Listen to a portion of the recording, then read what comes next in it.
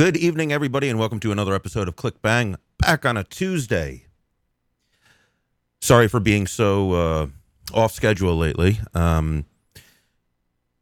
First things first. I know I made a mistake in pumping something that I have no control over, and this is, of course, this big 5 pawns announcement that I thought would have been made weeks ago and still has not been and still will not be tonight. I am really sorry. This is just something not in my control. It's coming. I don't know if it's a week. I don't know if it's 4 weeks. I don't know. It's a moving target, and I've got no control over it at all. Listen, when I was ready a month ago. When the powers that be are ready, believe me, you'll know. You'll hear about it. I'll be at my spammiest of all time, but I just don't know when it's going to be. I hope soon. That and 275 will get you on the subway. All right. Anyway, I got a bunch of things to talk about tonight. I will be doing just what's been happening in the media lately regarding, two issues close to home, close to heart for me. Police abuse and obviously vaping. The complete the lies and the just complete irresponsibility by the media. I'll talk about it in particular with vaping, how it's become profitable, easy, and fun for these idiots, and it's a little bit different with regard to the police abuse stuff that's been going on. We're going to talk about two guys getting more press than anybody for politics, or Bernie Sanders and Donald Trump, not in that order. And I just find it very surprising that nobody notices that,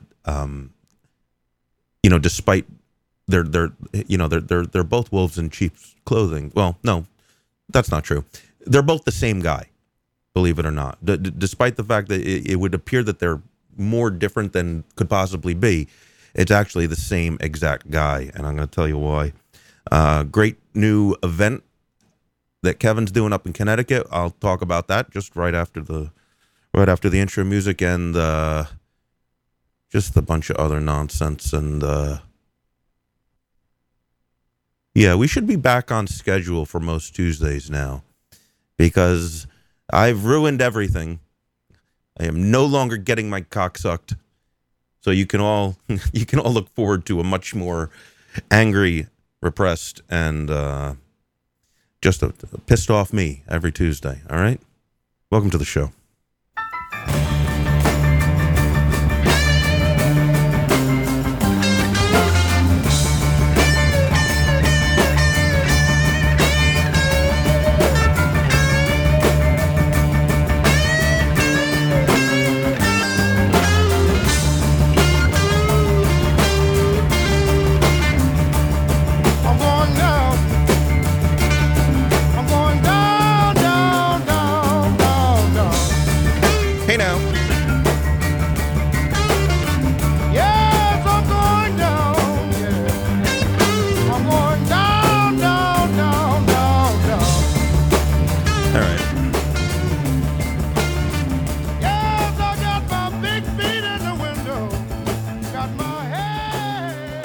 All right, first thing I want to do is I want to tell you guys, particularly for all y'all here in the Northeast, tri-state, New York Metro, New England area, there's going to be a great event coming up very soon this month. Can you believe it's September? Man, that's something. Anyway, great event coming up. Kevin, our own Kevin from VP Live Talk Radio every Sunday night, has had a lot to do with organizing this event, and I want to have him on just to talk a little bit about what the deal is. Hey, you there, Kev? I am here. Hello. Stand by one moment. Try that again, Kev. Hello. Can you hear me? Yep, good enough. Hey, thanks for calling in. Listen, I was gonna just do this on my own, and then I went to get the link or whatever for people to find out information, and I realized that I don't know enough about this to talk about it. So just give us what's the story? You're doing this Connecticut Vapor Trail 2015. It's going to be on Sunday, September 27th, from noon to 5 in Connecticut. Tell us more about it. Well, Ruby Roo and Grim Green will be there, so that's enough reason to come. But what are the other details? Yes, Ruby Roo and Grim Green will be there, which is very nice of them to do this. There's going to be giveaways. There's going to be raffles. In fact, the first 300 tickets that are sold, and we've sold almost all of them. I think there's about, 40-something tickets left. People get a gift bag when they come that's filled with all kinds of e-liquid and all kinds of other stuff. There's going to be, it's just going to be a barbecue with a lot of raffles and giveaways and just hanging out. And there's going to be a bar. There'll be a cash bar, and there's going to be free food, and it's going to be fun. It's going to be a good time. It's just going to be, like a vape meet, just a big vape meet. Everybody hanging out and having a good time. What's in the gift bag? Well, I can tell you there's definitely e-liquid in the gift bag because all of the stores that are involved, well, actually, most of them have put up e-liquid, and there's about 18 stores involved. So there's a lot of e-liquid in there. I'm sure there'll be other little things, drip tips, maybe tanks, just various things. The gift bag is great. I mean, the gift bag, really, mostly it's going to be e-liquid. You're going to get a lot of e-liquid if you buy a ticket early because the first 300 tickets covers the cost of the event. And then after that, whatever money we bring in, all of the money goes to our Safada chapter to pay for our wonderful lobbyist, Nicole, because we would not be in business today if it wasn't for Nicole. She has saved us. So it's clearly a vape meet, but it's also a fundraiser, right? Basically. Oh, yes. Yes, Okay. yes, absolutely. Yeah, we're raising money for our Safada, Connecticut chapter. The lobbyist is very expensive. And you know what, Russ? We got 18 stores. Now, 18 stores is about 1/3 of the amount of stores in Connecticut. Mm-hmm. Do I wish it was more? Yes. I wish it was almost all the stores. But you know what? 1/3's not bad. It's pretty good. Yeah, I would think that if one, it's actually quite good. Unfortunately, I mean, it's good and bad. I mean, the fact right. that I could understand.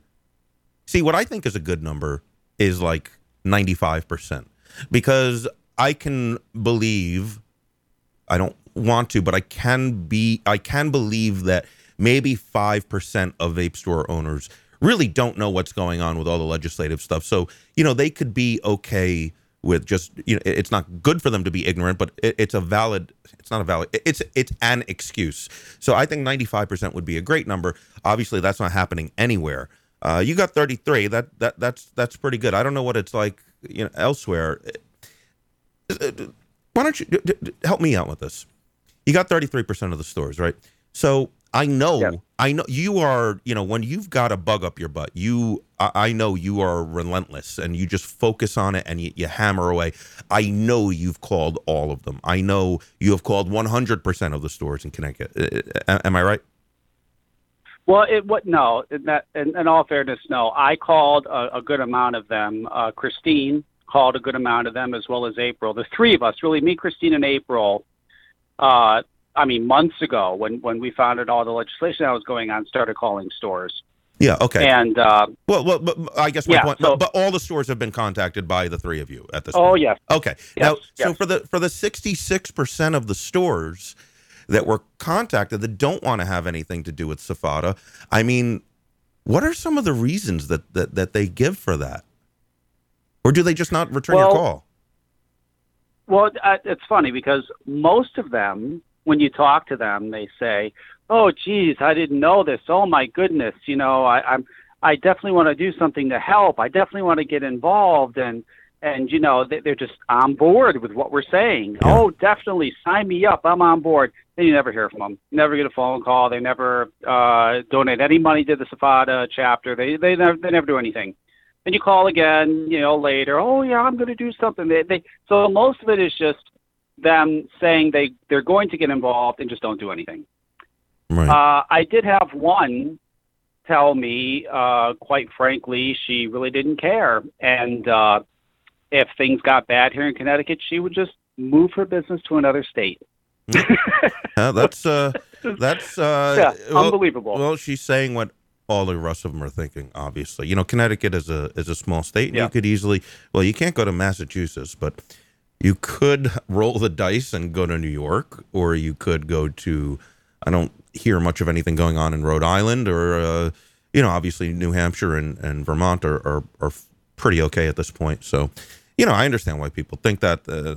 They're all thinking that she's just the one who was. I don't know how smart it is to be honest about that kind of thing, but and mind you, Russ, another reason why we're doing this, these 18 stores, they weren't all involved when we first started. There was only 12 stores involved, okay? What happened was, and there's another reason why we were doing this, stores started seeing all the talk about this. They started seeing everybody talking about it, and people coming in their stores, oh, you're going to Vapor Trail, blah, blah, this and that. And they said, geez, I want to be involved with this. Now, all of a sudden, they want to be involved with us because they want to be part of the event. They see the event's getting a lot of attention. It's getting big. They see all the stores that are on it. So now they want their name on there. They want to be a part of it. Do I think it sucks that they're only a part of it because they want to get the advertising? Yeah, but you know what? Whatever. As long as they're a part of it and they're donating their part to help out with the lobbyists, with all the costs has been put on the 12 of us, that's fine with me. And it's working. It's getting stores involved. And we want to do this like once or twice a year, hoping that more stores see this and go, well, geez, I want to be a part of it, and get them on board. We're doing anything we can just to get everybody on board, because the more stores that are involved, the less money. I mean, if every store was involved for us, we wouldn't have to do this. We'd each pay like fucking, a very minimal amount a month, and it would take care of the lobbyists and any other thing we needed, and we'd be good. Because they're not. Go ahead. Sorry. Go ahead. But because they're not all involved, the burden, the cost is put on the 12 of us. So. Right. Well, it is what it is. How, if you don't mind me asking, how much does it cost to keep a lobbyist on your side for a year? For a year, well, right now it's $3,000 a month, which is a very good fee, believe it or not, for 12 months, the entire year, so 36 grand. Yeah. Do the math. What is that? Yeah. 36 grand. Yeah. And you have to keep her on all year because, she's just a while back, they were redoing the budget here. And when they redid the budget, they tried to sneak in a tax, a very bad e-cig tax. And she caught it. Nicole caught it. And because she caught it, she was able to get rid of it. That's why you need a lobbyist all year long. A lot of stores don't understand that. They go, oh, we're done now. It's good. No, she's got to be in there every day. I mean, all the time, because not only do they catch shit like that, but they're also educating they're educating everybody when it comes to e-cigarettes, vaping. They're talking to congressmen and they're talking to senators and they're talking to the lawmakers. I mean, they're educating and they're giving them the proper information about e-cigarettes. So when stuff does come up, they're not wanting to jump and do bans or put on outrageous taxes. It's very important to have a lobbyist all year long, all the time. Now, do you know how many states do that? How many states actually have a full-time lobbyist year-round? Do you know? Oh, geez. I don't know. I don't know how many. I don't think there's a whole lot, unfortunately, which is scary. Every state should have a lobbyist representing the vaping and e-cigarette industry all year long, but I don't think I don't know. I couldn't tell you how many, but I know there's not a whole lot. Yeah, I don't think there is really, and it's surprising because it's essential. I mean, that we're in big boy territory now. I mean, it's everybody knows about vaping. Everybody, they're reading all this shit, which I'm going to talk about, in the media, and we're under attack. And if you're going to play, and if you're going to put on the big boy pants and go into business, you got to put on the big boy pants and make sure that this stuff isn't going to hurt you. And I don't know. I just is it just like, is that a part of SFATA? Like if you got to there's just I suppose. Well, I would guess that you could create a SFATA chapter fairly inexpensively, and then you obviously have the option of having them find you a lobbyist. So I guess it's not really inexpensively, Russ. It didn't cost anything. That was what was so phenomenal. Cynthia Cabrera, We talked to her. We said we want to start a chapter. They literally did everything. They did everything. Greg, wonderful Greg Connolly. Thing. That's what's so great. Safada's they're already organized. They're already done. You don't have to go through the process of finding a lawyer, finding an accountant, filing to be a nonprofit. You don't have to do any of that. It was literally the easiest thing in the world. The number one thing they said to us was, "We know you're busy running your business." So they made it so simple, Russ. It was so simple. Just a bunch of stores get together. They say, "Hey, we want to have a chapter here," and they say, "No problem." They set up everything for you. They find you a lobbyist. They do everything. It's wonderful. It's so simple. I can't believe that every state in the fucking country doesn't have stores getting together and doing this, because they made it so easy. And we would absolutely be out of business if it wasn't for us putting the Safada putting this chapter together for us. We would have been out of business. We would have been able to not even attempt to fight half the stuff we had to fight this year. I mean, it's amazing what they did. It really is. It's so simple, and every store in every state should be doing this. And Russ, it's a cost of business. If you're going to open a store, you have a store right now. Paying your rent is cost of business. Inventory is cost of business. Paying employees is cost of business. This is a cost of business. You have to think that way. I need to do this. I have to pay for a lobbyist. Advocacy and fighting to keep your business alive is a cost of business. That's simple. Absolutely. If stores would understand this, and more stores would do more. Yep, absolutely. Well, one other thing. Well, so now we've said all these wonderful things about Safada, and I'm sure the event sounds great. I'll be there. I'll see you there. Yes. Now, here's it's not bad news, but the reality is that vapors are not that used to paying to go to a vape meet. They're used to just. Well, I don't know. Maybe I think some of the larger conventions, I think maybe they are charging at this point, but it's a $30 ticket, right? Yes. So some vapors might not be used to it. They just want to show up somewhere and maybe get hang out and get some free stuff and go home. So they're going to pay $30. I think at first I was like, that's a big number. But then I thought, you know what? Maybe it's better that way. Maybe that's because the $30 is going directly to activism. Sure, you're gonna get some hamburgers and you're gonna get a nice gift bag and all this, but really the money, what they're spending that money on, besides the social aspect of going to a fun event, is preserving their rights to use electronic cigarettes, not to have this pressure on the stores with the taxes, which is going to affect what they can buy and all that stuff. So I do think it's money well spent, and I do think it's, I predict that because of that price tag, which I don't even know if it's high or low. I rarely go to any meets anymore these days, but I think the price tag being where it is good. I think you're going to get a better group of people who actually show up because they know that they've got to invest $30 in their future, really. So I don't know. I expect the crowd to be, less slimy, grease balls, and more people who care. So I don't know. Yeah, I hope it's not. It is. I really hope it's not too much of a barrier for some people to afford. It may be, but I still think it's gonna keep out the creeps. No, we have a great group of people here, and there's people all the time that when they follow legislation, they see things that come up, and they say, "Can I do anything? What can I do?"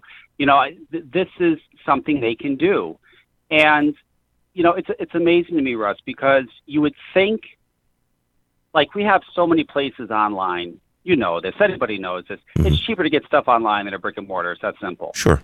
And you would think by having a store like, I can't tell you how many people come in and they say, "Oh, I know I can get it cheaper online, but I like the option of being able to come here, touch things, look at things, try juices." And I love supporting my local vape shop. They just love it. They have no problem paying the extra money. They love that everything's there. I mean, there's a lot of really passionate vapors out there that do care. I mean, there's also, the other ones that just want to know when fucking serial killer's coming in and they want the cheapest dripper on the planet. But a lot of them really are, do do care and do follow what's going on, and this is a way for them to support their vape shops, and it's, support advocacy and keep this alive. They know that what's been going on with Safada and this lobby, it's been keeping everything alive. They know, well, a lot of them know that. Not all of them. Some don't care. You always have ones that don't care, but I do come across a lot that do care, which is nice. Very surprising. Interesting. Well, anyway, it sounds like a great. Here, let me put the link for the details of the event and the Eventbrite link so that people can buy their tickets now. So there it is. And I forgot that. Right, Wes. I forgot to mention one thing before you say that. Dino will be there, and Dino will be taking pictures and signing autographs. Okay. So that's a wonderful thing. Yes. Yeah. Yeah, I'm gonna have to have some kind of prank. I gotta prank Dino. Let me write that down. Yeah, we have to have some sort of... I don't know if it's a good idea. I don't think you want to prank Dino. No, I think I really do want to, actually. All right, I don't know. I want some shenanigans. He deserves it. Anyway, I look forward to it, and I think he's actually... I think I'm sharing a ride with him up there. So, yeah, it'll be great. So, listen... Yes.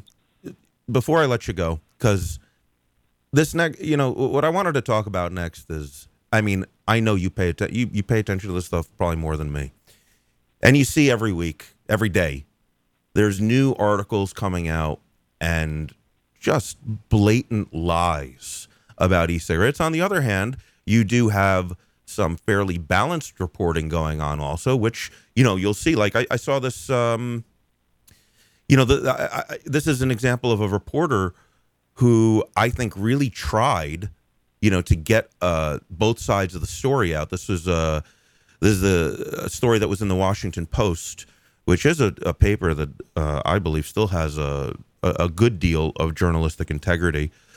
Maybe not like Woodward and Bernstein days, but it's still pretty good. And this I read in this article. It's called What's in All That E-Cig Vapor. Did you happen to see that one? I did. I didn't read it fully, but I did see it. I glanced over it, yes. Yeah, and I'm sure you noticed. I did see that. I'm sure you noticed they had links to, I guess they reached out to Dr. Farsalinos. They reached out. Yeah, they reached out to. And you know what? He talked to many people, which was nice. He did. He tried to make it balanced. Dr. Farsalinos, Dr. Greg. Yeah. He talked to, of course, the opposition. It was actually interesting that he did try to make it as fair as possible. He tried, but even when you got a decent reporter who's trying, when you talk to the opposition, they just lie, and they know they're lying. They're not talking to some intern who thinks they're doing the right thing and they're not. No, they're talking to the people in charge. They know they're lying. So even when you're trying to do good, I mean, how much can he do? How much can the guy do? He's got to crank out an article. Okay, who are the vaping people? Okay, we'll talk to them. Okay, that's good.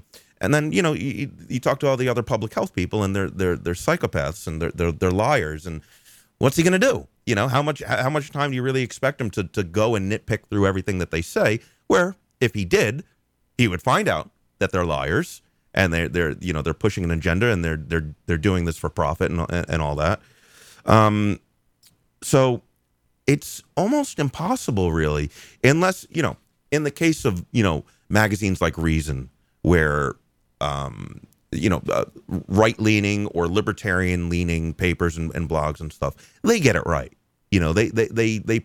They pretty much nail it. And Greg Gutfeld has been real. I'm not that big of a fan of him on other stuff, but man, he drives it home real good with the vapor. So we've got friends on the right and certainly libertarians, but like anything that's like mainstream media, like the things that people normally see. What do people do when they go on they go on BuzzFeed, they look in their Facebook news feed, shit like that.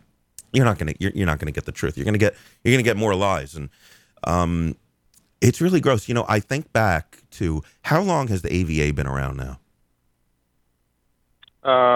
Geez. It's over a year, right? I'd say, yeah. Oh, yeah. Maybe like a year and a half now. Yeah, I remember when you came up with the idea, and it was a little bit slow to start because I don't think people really got it. And thank God you did it when you did it, because it's the only way at this point, really.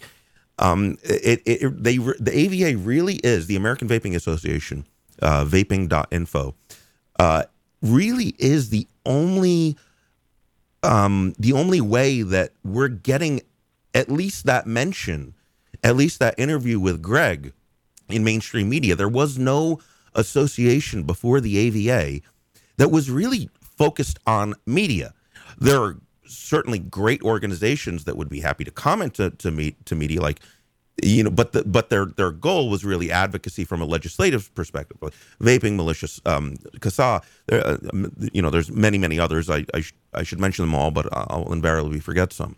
Doesn't matter. So it's the first time that it was an organization purely focused on media, and I don't think people got that at first. I think they get it now. I hope they get it now. Boy, thank goodness. I remember I remember all the people telling you that it was just going to fail, and we would be. Oh yeah. This is it's.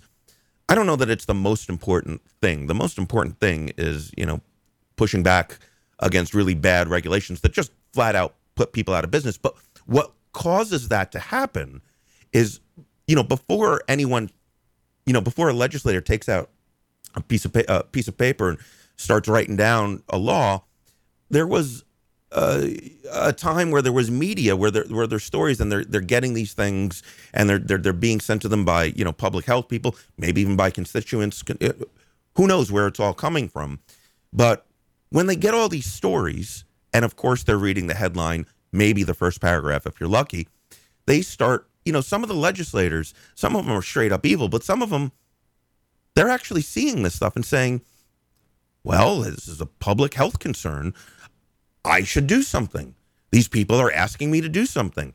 They don't know about all the backstory. Maybe they're small-time legislators, but they can still write a bill. So what people don't understand is like what's the buildup to all of this horrible legislation being proposed is media. And if we don't push back with our own force in the media, it's going to be much, much worse. Yes, and that's what I was talking about before. You're right. They see these stories, and these legislators read this stuff and go, oh, my God, we got to do something. We got to act. Well, when you have a lobbyist in there every day saying, hey, no, that story isn't exactly accurate, and I'll tell you why, then that's a lot less likely to happen. Now, when it comes to media stories, these bad media stories, and there's a lot of lies out there, it's not as bad as it used to be, Russ, and I'll tell you why it's not as bad. It's not as bad because, number one, at this point where we are now in vaping, there's got to be millions of vapors, just in the United States. Yeah. Now, these stories come out. I would say it's almost to the point where someone knows somebody that vapes, whether it's a family member, a friend, a coworker, somebody knows somebody that uses an e-cigarette. And they see these stories, and they bring up these stories. And a lot of people who use these e-cigarettes, not all of them, but a lot of them, they do educate themselves. And when their friend or their coworker or their family member, whoever it is, brings up this story, they say, oh, no, that's not true, and I'll tell you why. They're being educated by vapors now because there's enough of them that these stories are horseshit. And, they come in all the time. They come into our store. We have senior citizens that are customers. We have housewives. And, they come in and they say, you're not going to believe what I read on the news, or I heard on the news the other day, I read in the paper. And they tell me the story, and they go, no, I know that's ridiculous because I've been doing this for 6 months, or I've been doing it for a year. So now that we have more vapors, more cigarette users, they are educating others who aren't family members, friends, coworkers, that these stories are horseshit. So it's not as effective as it used to be, thank God.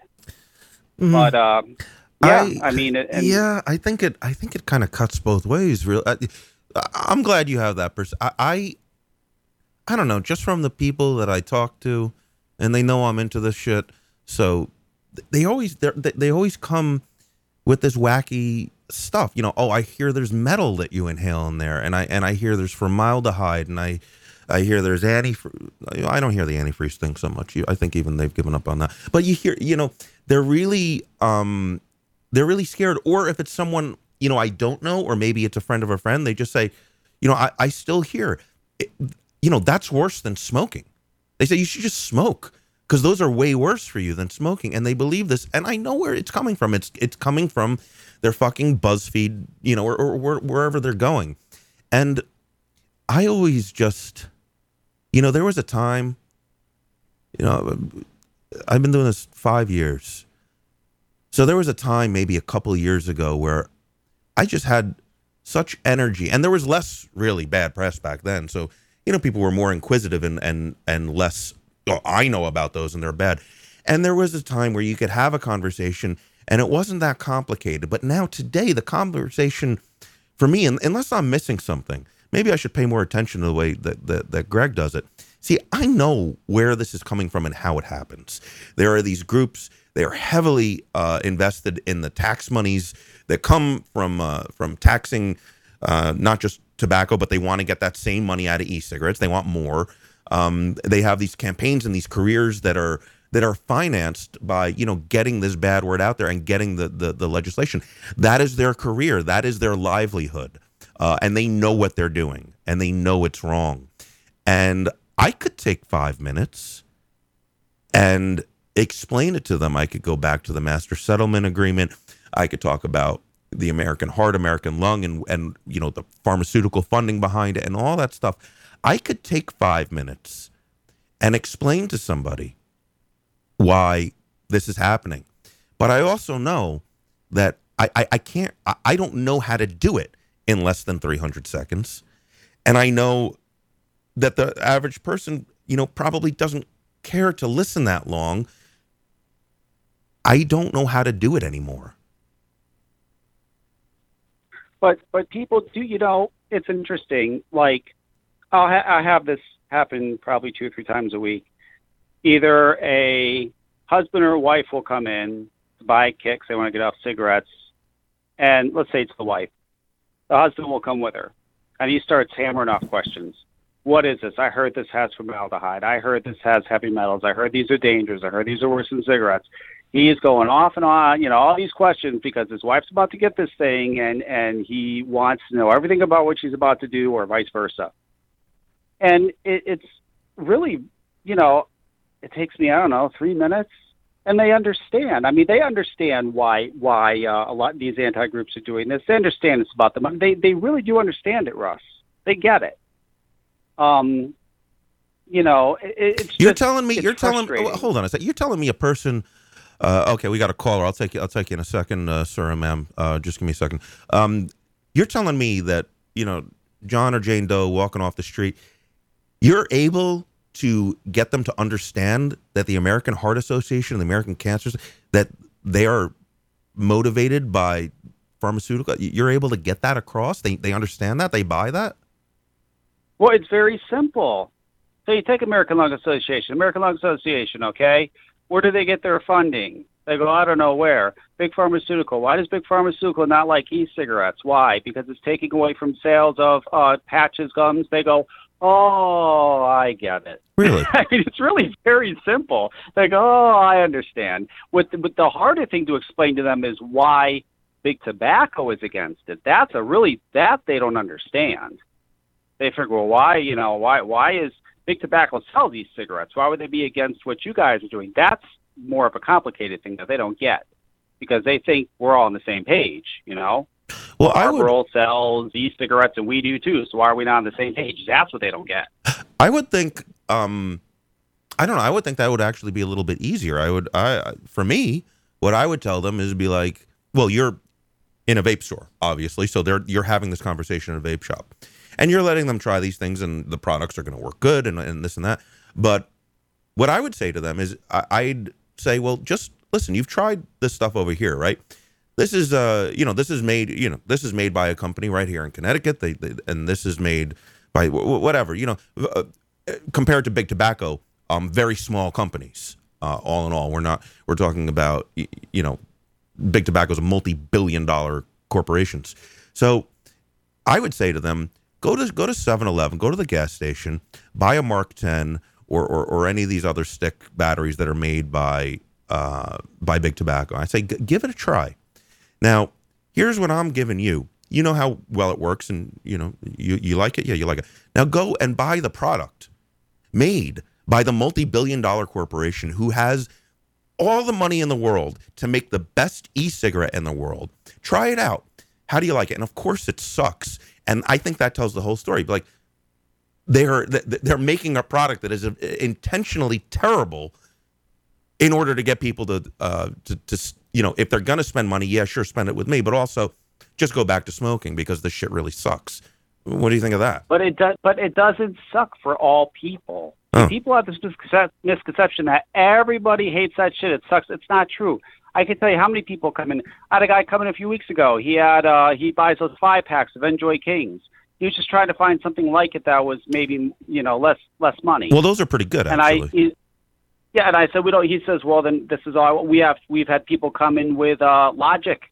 I want something like this. Well, we don't have the stick batteries. Well, then I'm leaving. They like it. They like the little stick batteries. They like that it looks like a cigarette. They like the little cartridges that come with it. I have quite a few people come in, actually, and they'll say, do you have something like the Logic tobacco? Because I really like that.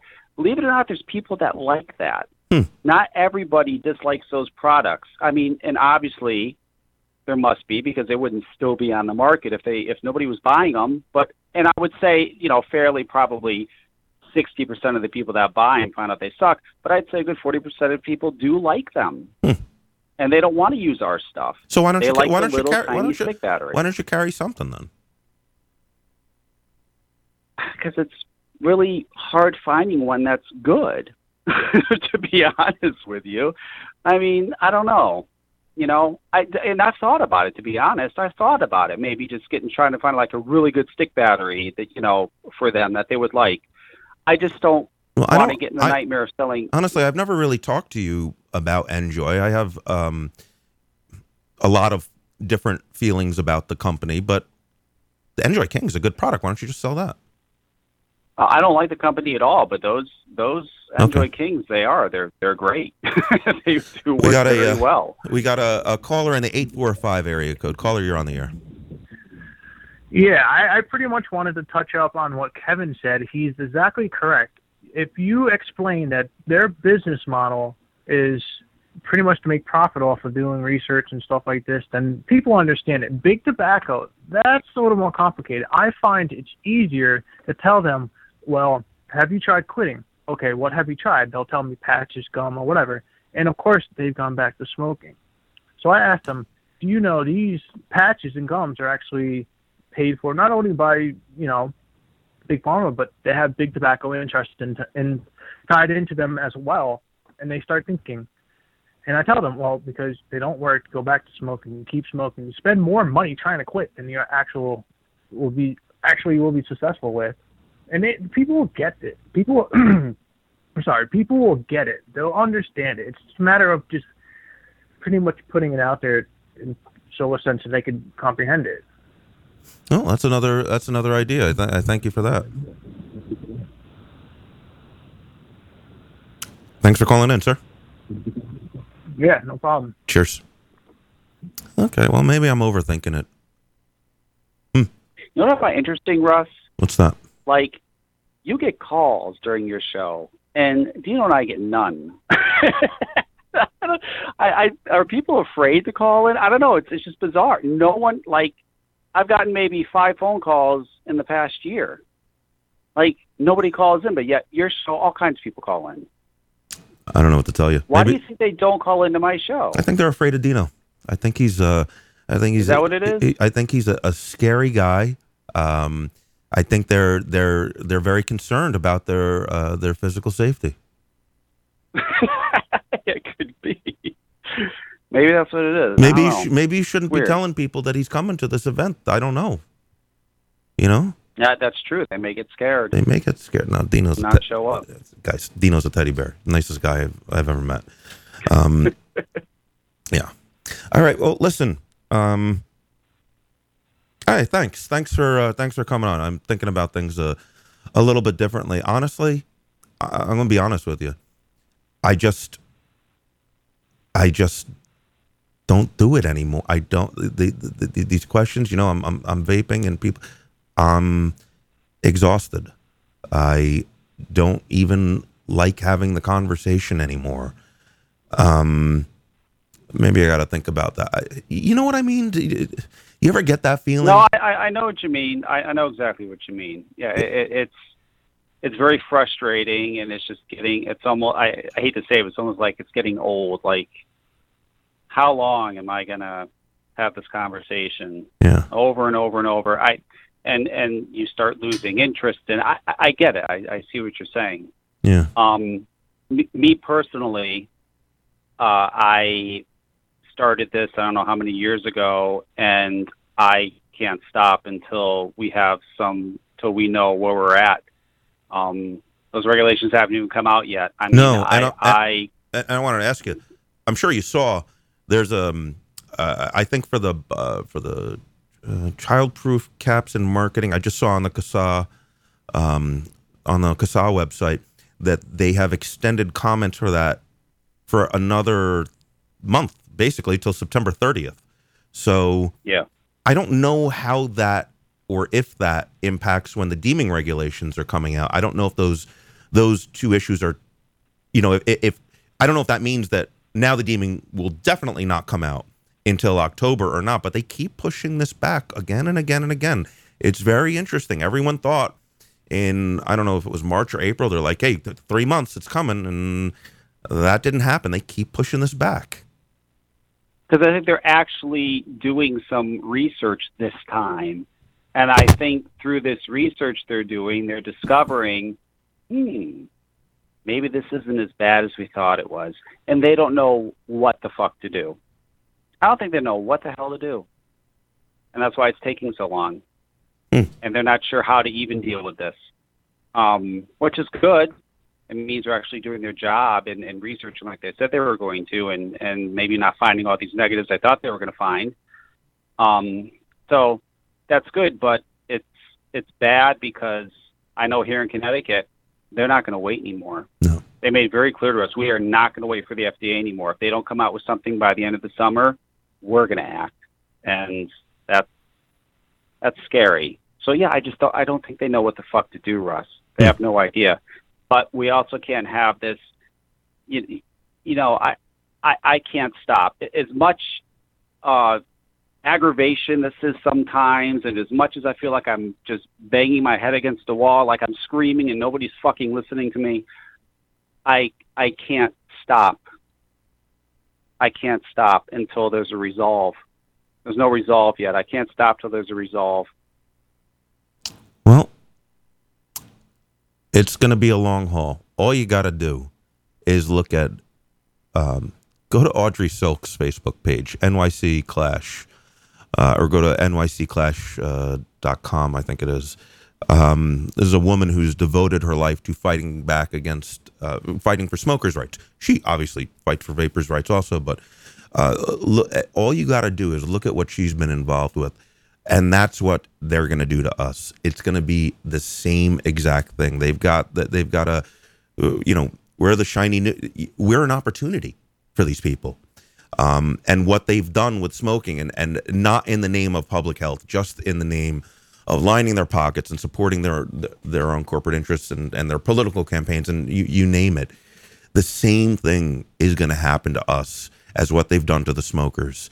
And they're just getting started. So, hey, you gotta. And you know what, Russ? If you're starting to lose that passion and that fight, and it's starting to get old, and all this shit's going on, I mean, you're in New York City. Go have lunch with Audrey. Tell her tell her this is how I feel. And I bet you. I mean, she's an inspiration. I mean, she's incredible. And listen to what she has to say. You know what? She'll get you right back on board again. You know what? I think you're right. I think, I think I'm going to buy Audrey some coffee, maybe a sandwich. Good idea. Yep. Hey, listen, man, thanks for coming on the show, and I really look forward to the event, and we can all look forward to hearing Kevin and Dino every Sunday night right here at vaporsplace.com/VP Live, 9 p.m. Eastern Standard Time every Sunday. The Kevin and Dino Show, also known as VP Live. Thanks so much, Kev. All right, man. Cheers. There he goes, everybody. Later. There is my Kevin. So we got lots of other things to talk about tonight, folks. Briefly, it's been quite an interesting beginning to the 2016 presidential election. It's this boy. These cycles, they keep starting earlier and earlier. It's nuts. We're still well over a year. Well, we're over a year away from the election, and we've already been seeing this for 6 months or more. So this whole Donald Trump thing and Bernie Sanders, two of the biggest surprises. If you were a betting man, and I am, is there any way that you would have believed? Because Trump's done this shit before, I'm not quite sure what he's doing that differently, because I never paid that much attention to him. I mean, I think he's an entertaining guy. Bernie Sanders, on the other hand, I mean, that's even more of a long shot. Most Democrats are in some way, shape, and form, many times completely and wholly, socialists. Bernie Sanders doesn't hide that. Whatever you think about him, he's not dishonest. He will come out right out and say and tell you, I am a socialist. I am for mass redistribution of wealth. He'll read right to you from Marx. He doesn't hide it. And somehow, a socialist from Vermont is beating Hillary Clinton in the polls. I can tell you this right now. Clinton, forget about Clinton being on the ticket or being the nominee. She's not going to survive another 6 months. 6 months, forget it. She's already done. And the only significant opposition is a wild-eyed socialist raised in Brooklyn, senator from Vermont. Are you out of your mind? How did that happen? And how did Trump, a media whore, egomaniac, is dominating a huge field, pulling, depending on the poll, 40%? He's getting 40% when there's more than a dozen people, who have serious campaigns, senators, representatives, governors, that other guy. How do you do that? And the way they do it, it's a little scary. Trump and Sanders, despite the fact that they look like complete opposites. Trump, billionaire capitalist, not capitalist in the purest sense of the word, but in the way that most people understand the word. Billionaire capitalist, developer, ostentatious, reality TV, you name it. I mean, just as in your face as you can imagine. So, and he's the most popular guy for people who care about who gets the Republican nomination. And Sanders appears to be the complete opposite. Socialist, the anti-billionaire versus the billionaire, right? So how does that happen? They're doing the exact same thing. And it's very, very simple. They are both, you could call it one of two words and be fairly accurate. They are both fervent nationalists, or another way to put it would be populists. What they are doing, listen, I hate to invoke Godwin's law, but just to use a name that everyone is familiar with, I am not comparing Bernie Sanders or Donald Trump to Adolf Hitler. Adolf Hitler is a bad guy who killed millions of people and, almost destroyed the world. I'm not comparing them to him. I'm not saying they're going to do what he did. I am saying, though, if you look at the techniques that Adolf Hitler used to be elected, yes, Adolf Hitler was democratically elected. He was not some military guy who came in and took over a country violently. No. Adolf Hitler was democratically elected to office. If you look at and obviously the reason why I bring him up is because he is probably the best known nationalist who has ever lived. If you look at if you read what he said in his speeches, it's nationalism. It is It is us versus the world, pride for Germany, all this stuff. Sanders and Trump are doing, pardon me, they're doing the exact same thing. They're just targeting different emotions. But it's the same technique. It is the same nationalism technique.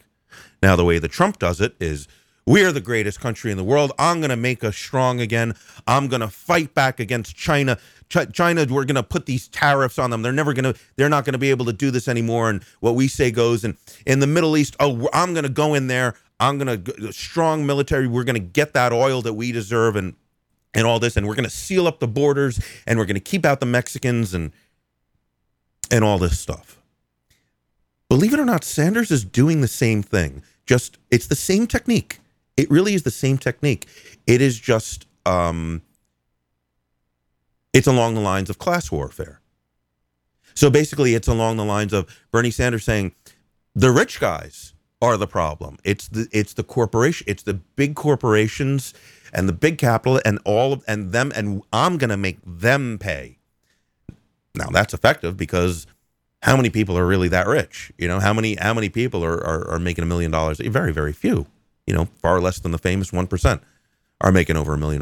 And I am going to tax the motherfuck out of them, and we're going to have that money, and we're going to be able to build, and we're going to make America great again for the middle and for the middle class and for the poor. We're going to do all this stuff. So it's really the same thing. It's really instead of talking about, you know, honest ideas. Well, I take that back. Sanders is honest. He's wrong on most things, but he is honest, at least. Not so much with Trump. Case in point. I mean, listen, do you think for a minute that Donald Trump really is this tough on abortion guy that he's been? This, what's your favorite book, the Bible? Come on, man. That's bullshit. Donald Trump doesn't give a fuck about abortion, but he's got to say he's against it because you can't not be against it and get a Republican nomination. You just can't. He doesn't believe that. You know how? Listen, I'm a betting man. Would I lay odds that a close family member, be a wife or a child, has had it? Yeah, you better believe it. He doesn't want a fucking thing to do with abortion, believe me. But he's got to say it. So anyway, you know, you got one guy who's a little less honest than the other, and you know it's going to be very interesting the way this goes. I think all of the other candidates are learning a lot about what they're doing to become so popular. The least likely people to get this outpouring. I mean, you know, you can write off Trump a little bit as, well, it's so far away. You know, it's so far away from November of 2016 that at this point, it really is just another reality TV show. I mean, nobody has to make a decision at this point. Voting in a poll is much, much different because it's so passive. You know, a lot of times, you know, there's these pollsters, you know, they're making phone calls or, you know, whatever. It's on a website and you just got to click something. So it's very different than actually going to the ballot box and casting a vote. It's very, very different. There's no poll that's ever been accurate, actually. You know, you can get pretty close, but you're never going to get it right. You can get close. So at this point, you know, what he is getting now, I got it. You might think that it's just theater at this point, and maybe you're right. You know, people want a good show, and Donald Trump is quite a showman. But then how do you account for Sanders? He's a fairly obscure politician up until this election, you know? Running against Hillary Rodham Clinton, you know, one of the best known of all time, someone who did how she didn't get it in 2008. You know, there's people still scratching their heads over that. Do people really hate her that much that they're willing to support a fucking lunatic socialist? I don't know. Can it all be hate for Hillary? don't know. I think we're going to find out pretty soon because she's not long for this race. She's just not. This, a lot of people don't really understand this whole private email thing going on where, she broke the fuck out of the law. You might not think it's a big deal, and okay, that's, whatever you think about it is fine. The bottom line is these are serious crimes. These are felonies. The chickens are going to come home to roost soon. She doesn't have a year. She won't be on the, she won't survive this. She just won't. There'll be ways to wiggle and there'll be scapegoats and all that. She cannot survive the scandal. Not because it's salacious, but because it is extremely illegal. And then you got to look at who else are they going to put up? There's some chatter about Al Gore and Joe Biden. Could you pick two more fucking boring guys? Can Sanders stand up to, can he compete with them? Yeah, probably. Who else do they have? Who? I don't know. This is going to be interesting. I do think that the Trump mania thing that's going on now, I think it's going to die down when it gets a little bit closer. And right now, it just seems like he can say anything. And I don't know, he's like bulletproof at this point. He's saying crazy shit. And people love it. It's not hurting him. Remember back in the day, when Dan Quayle misspelled potato, it cost Bush a fucking election.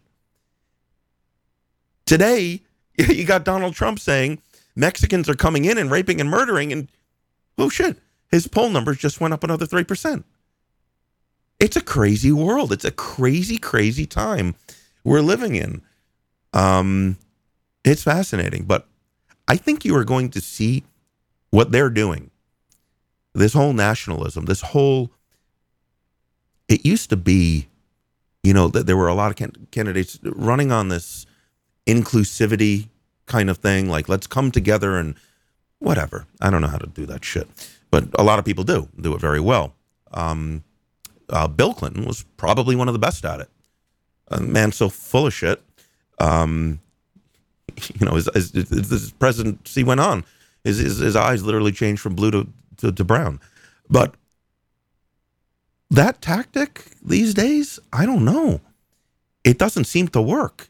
This, getting everybody to be like, we're the home team, right? We're American, and we're the good Americans, and here are the bad Americans. And people love to pick a team, They're going to root for the Yankees or the Red Sox. They would never consider going to the other side. It's going to be real interesting. I don't know. We'll see. I'm disappointed with Rand Paul's campaign. As many of you know, I was a volunteer for Ron Paul when he ran in 2012, and there's a lot of things I like about Rand Paul. I don't like him as much as Ron Paul by a lot. I do still generally like him. I would consider voting for him. I will more likely vote Libertarian, only because what you got to understand, and this really goes for most people in America. There are really actually only a few states that matter because of the electoral system that we had. Now, if we just elected a president by popular vote, your vote would be just as valuable as anyone else's, but that's not how it works. My vote will never matter in the state of New York, because the state of New York will always, always, always, going back forever, they will always support the Democratic nominee. So for me to vote, Republican or Democrat for that matter, it doesn't matter. It's a foregone conclusion. It's done. I'd like to get the Vegas odds of a Republican getting the vote, the electoral vote in New York. I would think it's 100 to 1 or more. It's got to be. It never happens. So if you are a voter in the state of New York, If you vote Democrat or Republican, you're throwing away your vote. You are absolutely throwing away your vote. Voting third party, you're actually accomplishing something. Of course, they're not going to get the nomination, but those votes are actually meaningful for a third party. I don't care. I'm not just saying for libertarian, for whatever you think is important. If you live in a state like New York or California or Texas, for that matter, who always goes red, most of these states, it's a foregone conclusion. It's already happening. Now, if you live in Florida, New Jersey, Ohio, it's very different. Your vote is actually quite important, much more important than mine. But if you're in a 100% red state or blue state, you should absolutely vote third party no matter what. Otherwise, you're just throwing away your vote. Or in my case, my 100 votes, because I try to vote 100 times in every election. So, yeah, there's that. So, stand by. I have, if you've been listening to the show for a minute, I've been covering rampant police abuse for years, before it was fashionable, for certain. And I am really getting disgusted with the way this anti-police brutality type movement is going. I'm against. I want this to stop. I want these crazy psychopaths that find themselves in a uniform with a badge and a gun, who again and again and again create these atrocious civil rights violations, murder of people. These guys who are these cops who eventually get these days indicted for murder. They've all got a rap sheet, except it's the kind you don't get arrested for. It's just in the form of civilian complaints and lawsuits against them. They're repeat offenders because they're protected. And I understand how the whole culture works. I understand how the police unions are keeping these assholes out of jail and on the street. And I understand how it works. I know about that a lot more than I know about vaping. All right, for whatever that's worth. And when this started, I should have known. Because the tinderbox, the thing that made it light on fire, was Michael Brown, and I should have known. I should have known at that point. Oh, fuck! Things are about to go wrong here. Because this incident, which was seized upon by national media, that really brought the issue out into the forefront, was a guy. I won't say that he deserved. I don't think anybody deserves to die. Well, some people do deserve to die. I'm not saying. Here's what I'll say about Michael Brown. He should have expected that death was a real option, the way he conducted himself that day. Listen, I'm the fucking poster child for being against police abuse and police brutality. But when you reach into a police car and punch a cop and take his gun. Try to take his gun out of the holster. What do you think is going to happen? One of two things. Either you're going to kill that cop or the cop's going to kill you. That's the only way this is going to go. Bad guy. Violent criminal. I am not happy that he died. But would that have even been a story that I covered on ClickBang? No, not at all. Not at all. I can't care that much about a person like that. But for some reason, the whole world did. And I should have known that things were starting to go wrong at that point, because that is when this whole Black Lives Matter movement really got its legs. And it has become such a shit show. Well, let's be honest, a shit show. It's a race war at this point. And they have hijacked the movement. They have hijacked the movement to stop these fucking guys. They are doing far more harm than good. If you just look at, I don't know how many of you, I mean, it was pretty big news. The television reporter it's a shame. I don't, shame on me. Shame on me that I don't remember their names. Yeah, that's really fucked up. That these two, innocent people, this both young, white female reporter, white male cameraman, and you know what? I don't remember their names, and I remember Michael Brown's names. Shame on me, really. I could have fucking Googled that in a second before the show. Shame on me. Anyway, what happened was this reporter and her cameraman and someone they were interviewing, they were doing an interview early one morning, and an ex-employee of that news station, a very disturbed man who happened to be black and gay. You have to mention these things these days, which is also fucking infuriating, but you have to, I guess. Anyway, so this black guy killed these two young people and almost killed the person who was being interviewed live on camera. And I remember seeing that and seeing it was just so shocking. You don't, that is not common to see the horror and the terror of these people being executed on live television. And I was just shocked and disturbed by it beyond words.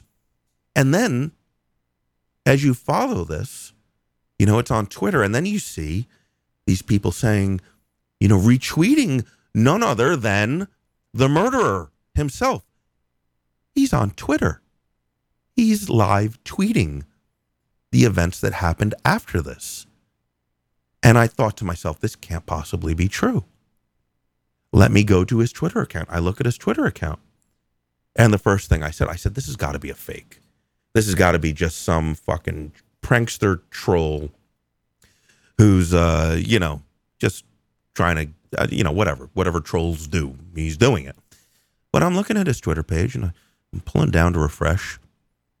He's making more comments. Say, okay.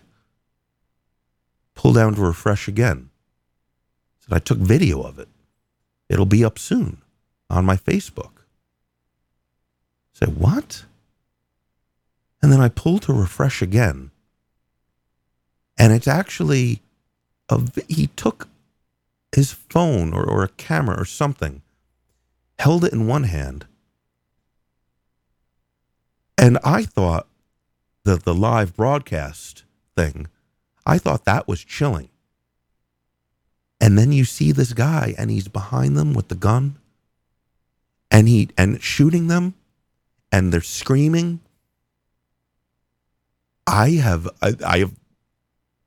When I'm watching that on his Twitter account and I put my phone down and I thought I was dreaming. I'm just like, this is fucking crazy. And then that was, I suppose, the worst of it. But then it just keeps getting weirder that now he's got this manifesto that he sent to the news. He was doing this to specifically in the aim of starting a race war. Those are his words. That's what he says. I'm inclined to believe him. Crazy motherfucker. Yeah, definitely. But geez. But why does that never get mentioned? When there was that kid who went into a black church and shot it up, he didn't make any manifesto about starting a race war. He just posed in front of a Confederate flag. Posed in front of Dixie, I should say. He did not pose in front of the Confederate flag. If you want, go back. I did a show about what the Confederate flag really is. It's a few episodes back. I think I did a good job with it, actually. So that guy, the guy in the picture, he was starting a race war, but the guy with the manifesto on starting a race war, nobody says a word, right? The problem, one of the many problems with this Black Lives Matter movement is that they are racists. Pure, simple, and clean cut. And here's why.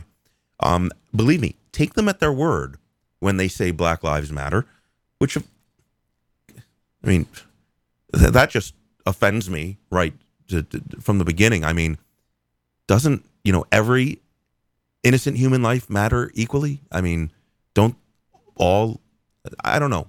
I don't know what the right hashtag is. I know it's not that, but at least they're honest, because they are against police abuse. Sure. Most police abuse is, proportionally against minorities and blacks, but they're being really honest. They don't care at all when somebody who is not black is murdered by the police. They don't care, because these things keep happening again and again, and they don't say shit because they really and truly don't care. These people are fucking lunatic racists. That is their main objective. That is their main agenda. I mentioned those, the reporter and the cameraman who were executed on live television. Of course I mentioned, because you're likely to know about it. A lot of people, it's a chilling, crazy thing that, I don't know, I've certainly never seen before in my life. But you know what's funny? I checked into it a little bit. And you know what? There were 8 other people who were murdered in America that same day. Now, you did not hear about any of those. None of them happened to be killed by police that I know of. Maybe there's more than 8, and maybe there wasn't, but I don't know of it. But I know there are 8. I know there are 8 people who were murdered in America that same day. And I guarantee you don't know a single one of their names. Most of them were black, actually. I think 7 out of 8 of them were black. But they were killed in inner cities by other black people.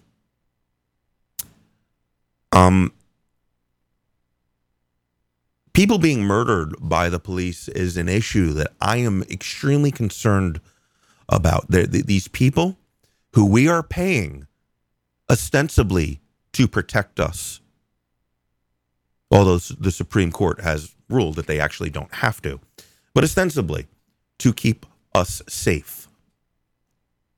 One would think that would be the object, the main reason for police to exist. We're paying them. We're trusting them. They should be held to a higher standard than any other profession. They are held to a lower standard than the guy you're buying your French fries from. Much, much lower. And I'm really concerned about that. And I'm really angry about that. But what I'm concerned with may be different than what other people are concerned with the Black Lives Matter people. Now, if you were to take them at their word, that they are, that, black people not being murdered, what does that mean, Black Lives Matter? Well, one would think we're against black people being murdered. I mean, that would probably be right at the top of the list, right? That would be really fucking important.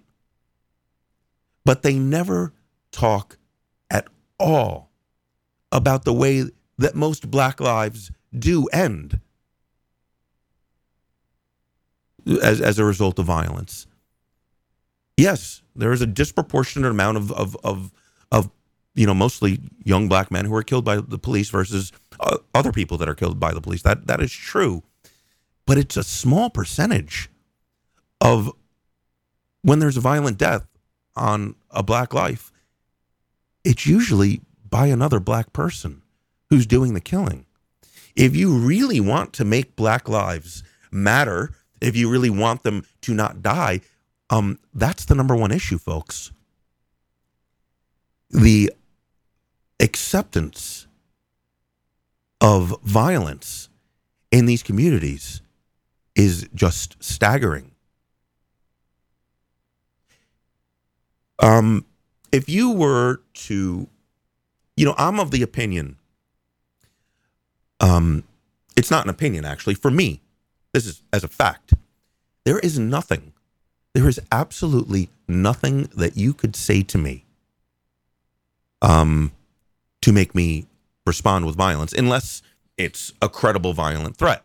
Like if someone said to me, I have a gun and I'm going to take it out and shoot you, and I believe he has a gun because I can see it, or I have a knife and I'm going, okay, so those are words that I believe are going to directly lead to violence. Put that aside. Anything else, any other words that do not involve a credible violent threat on me, right? You could say anything to me, and I guarantee you I will not respond with violence, because it doesn't matter. Now, what's the worst thing? Going back, it's you're already thinking what I'm thinking. I know you are. What's the worst thing you can say to somebody? You say something bad about their mother, right? Now, I love my mother. My mother's the most important thing in the world to me. But if some stranger came up to me and said, I don't know, you think of it yourself, I'm not doing it, but think of whatever the most horrible thing that someone can say about your mother, right? I wouldn't care. And it's not because I don't love my mom, and it's not because I don't care about my mom. It's because I don't care what you have to say. I don't give a fuck. You don't know my mom. You've never met my mom. I could give a fuck what you're saying, because it doesn't matter to me at all. Why would I respond with violence? You don't know what the fuck you're talking about. Try that. Every city in America's got a Martin Luther King Jr. Boulevard. Go ahead, try that. See what happens. You know what I'm saying here? And it's not just that. It's that there is this very bizarre, and it's not just, listen, there's a lot of white people who will result to violence if you say some fucked up shit about their mother. But what if you just kind of, just disrespect them in a, for me, it's all the same. It's all words. Who gives a shit? Words cannot hurt me. If words can hurt you, you have a serious problem, most likely with your self-esteem or some insecurities, because a word can only hurt you if you let it. So what about the worst word, right? The worst word you can say to a black person, right? Good luck with that. You say that, you might die, And it's completely acceptable. There is this acceptance of violence, for the initiation of violence in the black community, that is more than any other racial community.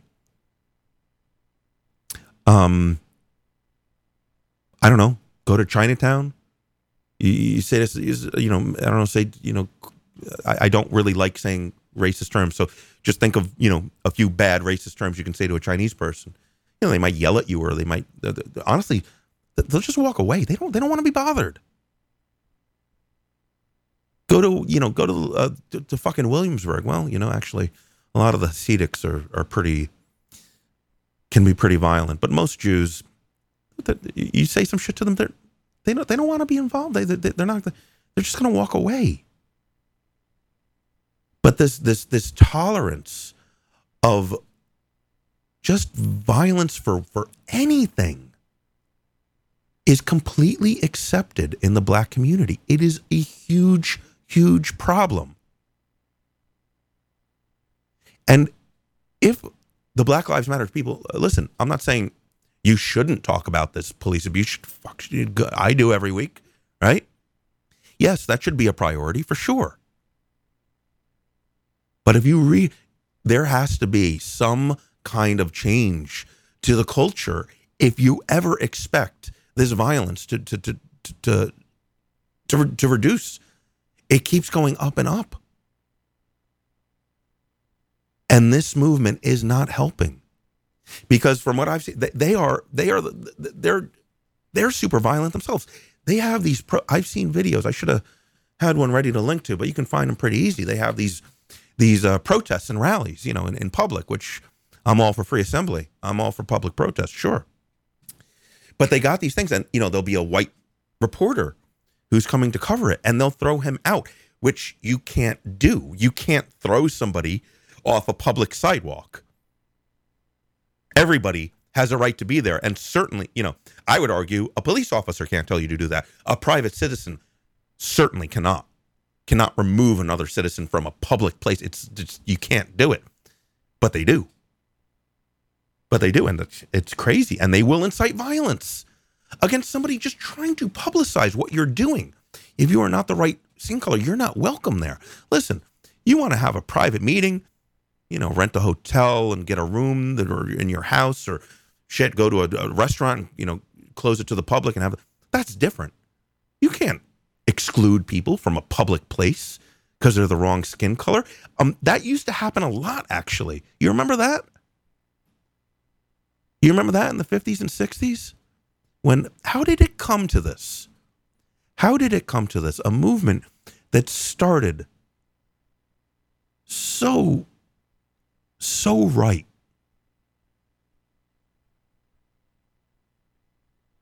Martin Luther King Jr., what he did, my God, through respect, through nonviolence, through, yes, civil disobedience, but peaceful, what he accomplished was absolutely amazing. How did it get to this? How did it come from Martin Luther King Jr. to Black Lives Matter? Oh, the somersaults he must be doing in his grave. Oh my God, I would think he would be completely disgusted at what's happening now. They are doing the same things. It's fucking Alabama, 1959, except it's just flipped the other way. What's going on today? It's crazy. And they're taking over this movement that I got real strong feelings on. And they're ruining it. Because anyone could see, it's plain as day, they're fucking racist. But you know what's crazy? They're going to these they're doing all sorts of shit, but the KKK is still around, a fraction of what they used to be. They never get any media. No, and I'm fine with that. I am absolutely fine with that. They're not that different. They really aren't. If you look at what they believe and you look at what they say, they're not that different. Yet this Black Lives Matter thing, it's a crazy thing. It almost seems like, no, it's not that it almost seems like, it is. It is completely okay to be racist as long as you are a black being racist against white people. Not only will you get coverage in the media, you won't be criticized at all. Okay, here's a hashtag for you. All racism is fucking ignorant. How about that for a hashtag?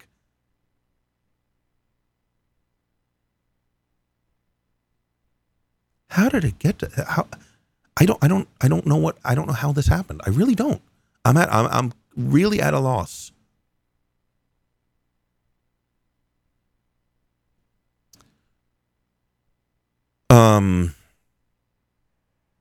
Here's an pardon me. Here, okay. You get some semblance of microphone skills and control, and talk about.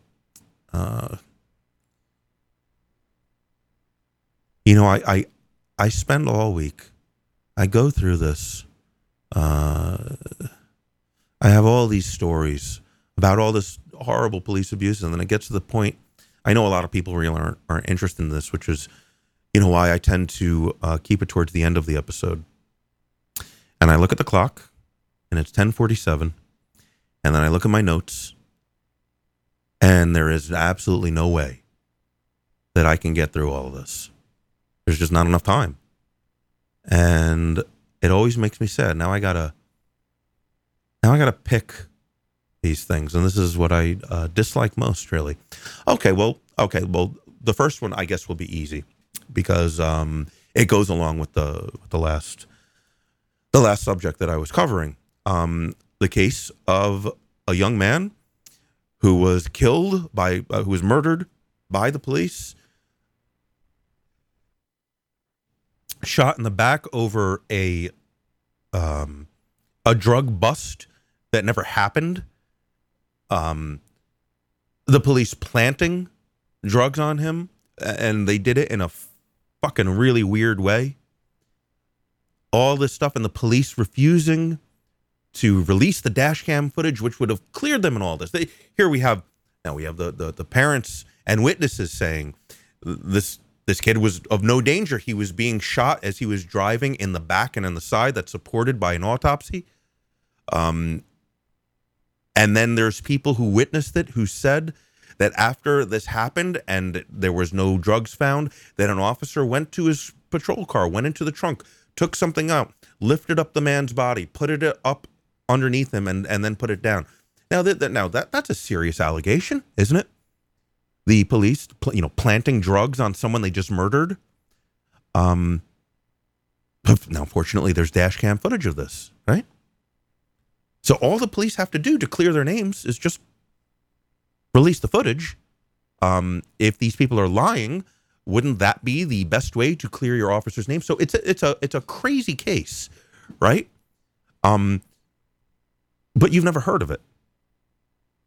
And I believe the reason why you've never heard of it is because the kid was white. 19-year-old white kid. I don't think you've ever heard of this. You can read more about it there. And the funny thing is, the police, they have to release the dash cam footage.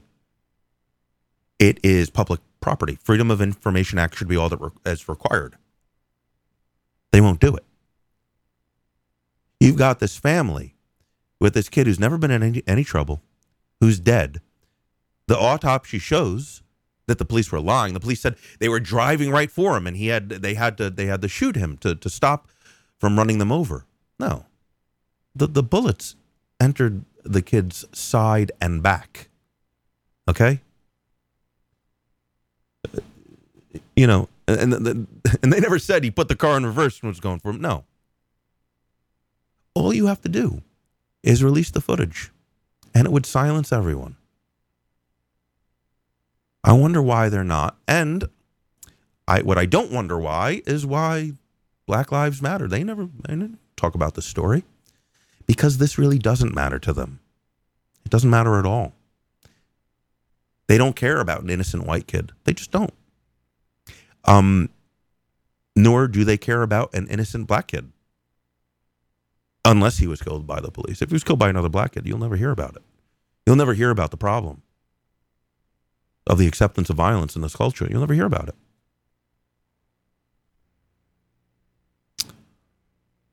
Okay, so now I got to pick another one.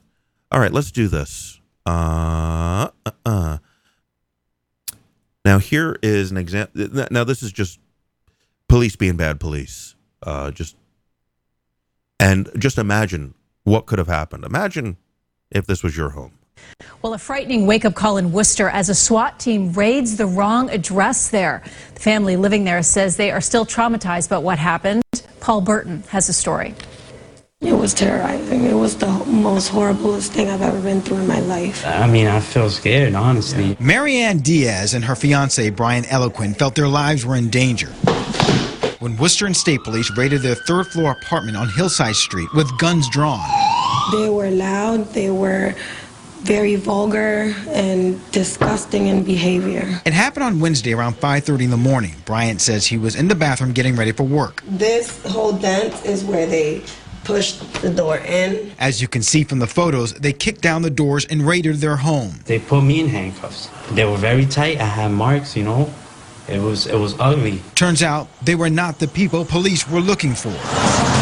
I want some answers as to why they did this to my family and why they had to terrorize us the way that they did. It's just a horrifying scene. The family's attorney says his client's rights were violated. You can imagine 10 officers pointing guns at a naked woman who's 23 years old and she's holding and protecting her 2 kids. Police have raided this third-floor apartment before, but Diaz moved in here with her fiancé and 2 children back in May. Now, the person that used to live here does have a criminal record, but Diaz and her family have never been in trouble with the law. The DA's office released a statement saying the search warrant was executed based on the best intelligence at the time. He, the target, had been in the dwelling in the days before the execution of the search warrant. He's already given the blessings that they acted on the best intelligence, which is a complete joke. We want justice. I want someone to be held accountable for this. In Worcester, I'm Paul Burton, WBZ News. Okay, so they were looking for a bad guy. That's fine. I mean, did they do any police work at all? The guy hasn't lived there for months. The people that live there have never been in trouble with the law and have no idea who he is. He used to live there. Now he doesn't. They moved in. They have no connection. And they just lie. They say, well, and here's all they have to do to lie. It's all they have to say, and all they have said, is that a confidential informant told us that the guy was there a few days ago. Now, obviously, he's a confidential informant. You don't have to say who he is. In fact, you can't. They made that up.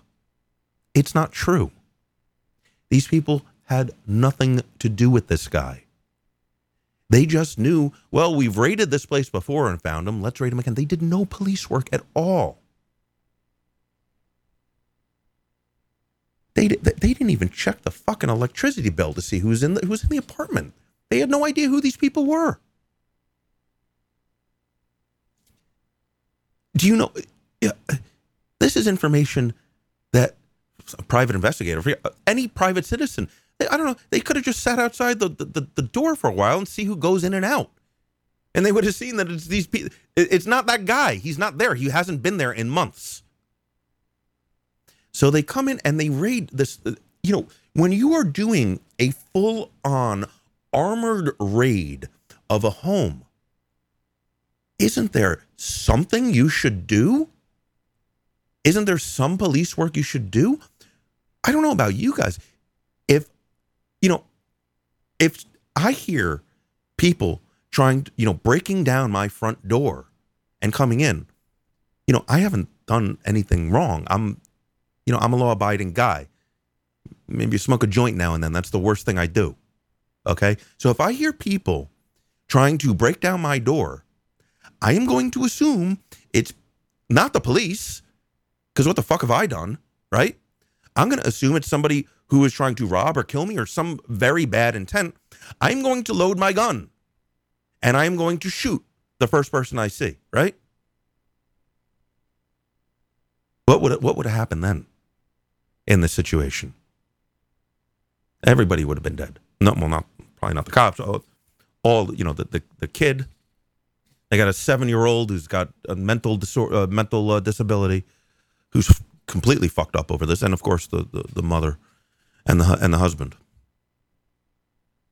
How do you not just check an electric bill, or I don't know, stake the place out for a day or two, see who's coming and going? I mean, the most elementary police work could have, and honestly, they're very lucky. They're very lucky they weren't killed in this. A lot of times these things go wrong.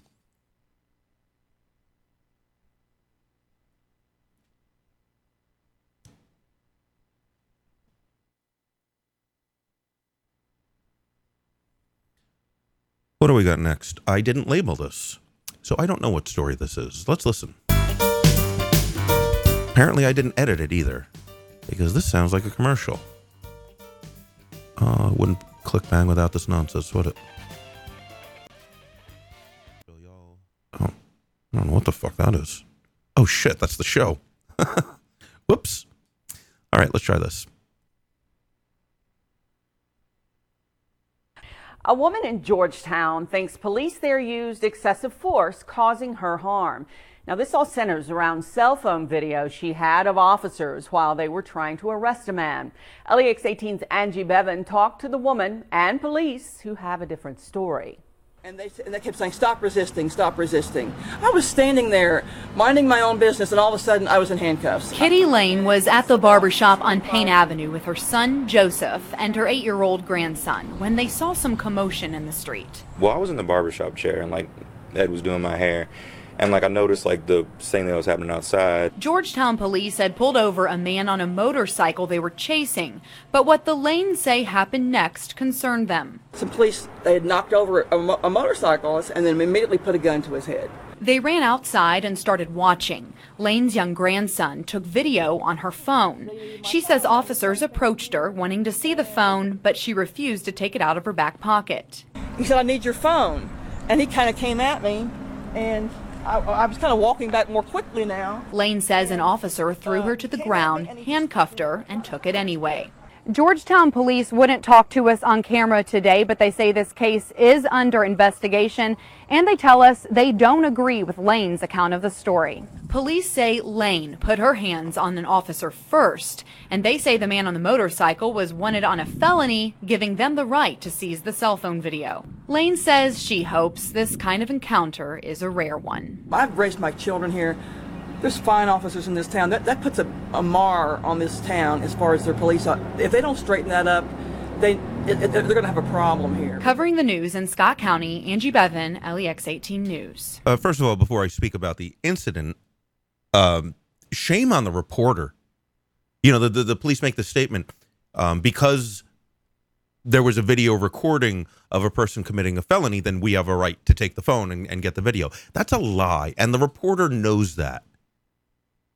If she doesn't, I mean, for God's sake, it's flatly, let's see what happens when the police try to do that to a television station, right? Take their camera, right?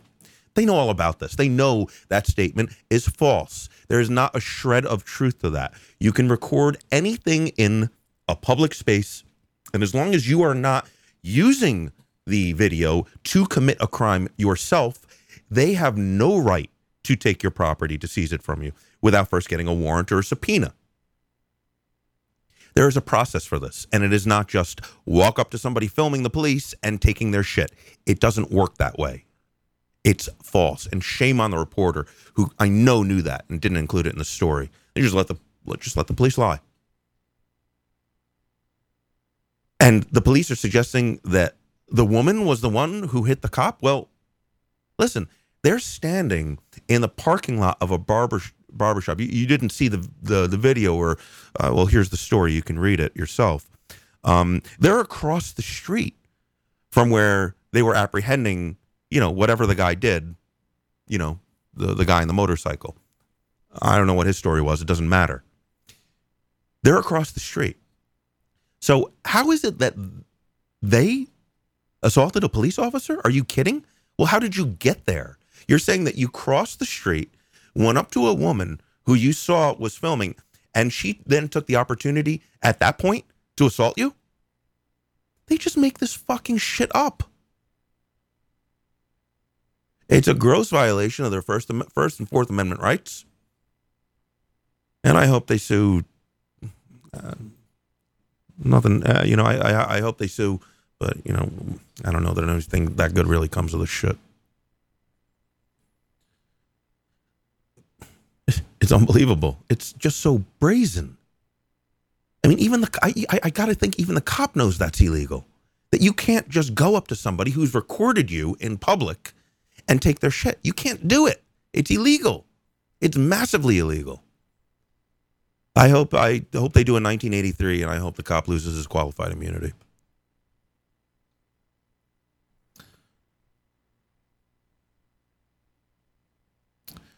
Let's do this. I'll do a couple more. All right.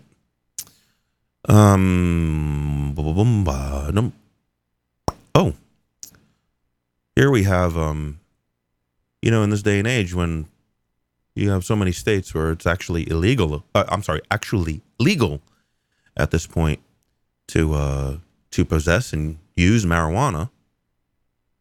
you still see these stories about police doing deep cavity searches of people for weed.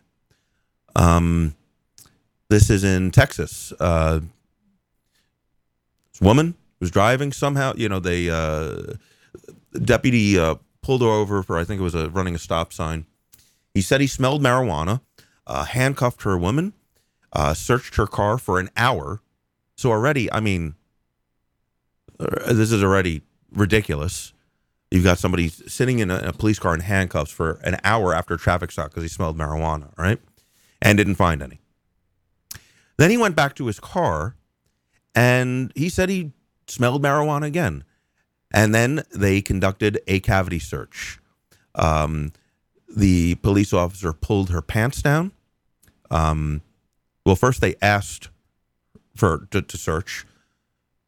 She declined. And the police then, while she was handcuffed, bent her over, pulled down her pants, pulled off her underwear, and began to go into her vagina and search her. You might not be surprised that this woman... Listen, that's rape. I'm sorry. That's just rape. Okay? Just because it's done with somebody with a badge, when somebody handcuffs you, pulls your pants down, and sticks their hand in your vagina, is there any other word for it? I mean, that's rape.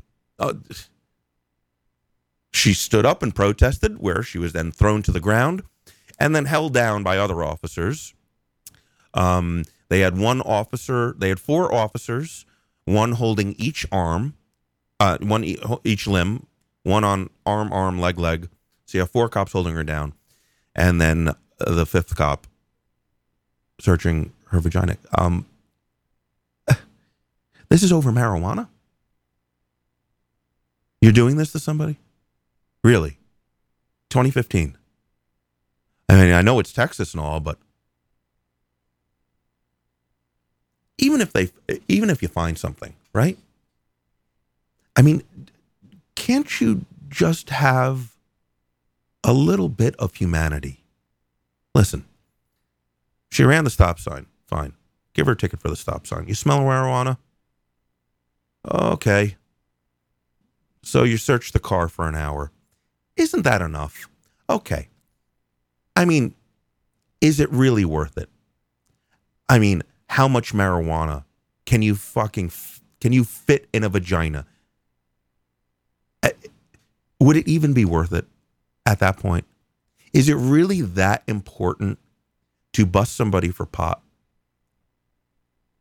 To have four cops holding her down, pulling her panties down and going, is it worth it even at that point? Isn't it just time? Just call it a day, right? Just write the stop sign ticket. Just call it a day. Is there any amount of marijuana that you could find that would really make that justifiable?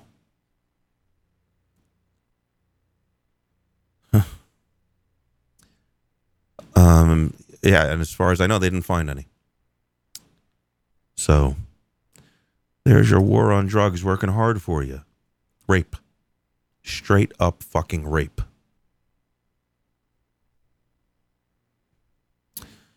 And last but not least, let's not forget that teachers can be really stupid too. Here is a story about a 7-year-old child. Now, the 7-year-old child, while at recess, I believe, they were talking about God. I don't remember having these conversations. You know, maybe I do. 7 years old. So 7, what is that? Second grade? First or second grade, right? I don't know. For some reason, the kids were talking about God. Now, this one kid, oh, you know what they were doing? This is what it was. The kids were talking about going to church. And some of the other children asked this 7-year-old girl what church she went to. And she said, I don't go to church because I don't believe in God. Now, you might expect this to lead to some sort of, I don't know, some sort of picking on or bullying by children, because kids are kids. Whatever. It could happen. But no, that's not what this is about at all. Now, the teacher found out that this child said, I don't go to church because I don't believe in God. The teacher's reaction to that was to separate this 7-year-old kid, this first or second grader, separate her from the rest of her class for 3 days. She was forced to sit at a table by herself at lunch. Do you know what this does to a 7-year-old kid? Kid did nothing wrong. And the teacher should have no interest in this whatsoever.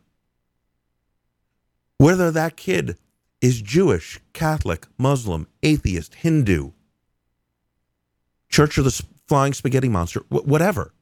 It's none of your business at all, in any way, shape, or form. Let alone imposing a 3-day punishment. What is it? That sends a pretty strong message to the rest of the kids too. I mean, you're a 7-year-old kid. What are you going to, the rest of the kids who weren't punished, who were watching this happen for 3, what message does that send to them? Well, that if you meet somebody who's an atheist, well, shit, you can do all sorts of, it's wrong to be an atheist, that it's wrong and it's punishable. It gives them full license. Forget about the teasing. That's just going to encourage the kids to be even more fucked up with it. I mean, it just leaves me speechless that a teacher hired and paid by the state doesn't know this, that there is no teaching or judgment of religion in school. How do you not know this? I really wonder if she'll lose her job. I don't know. Incredible.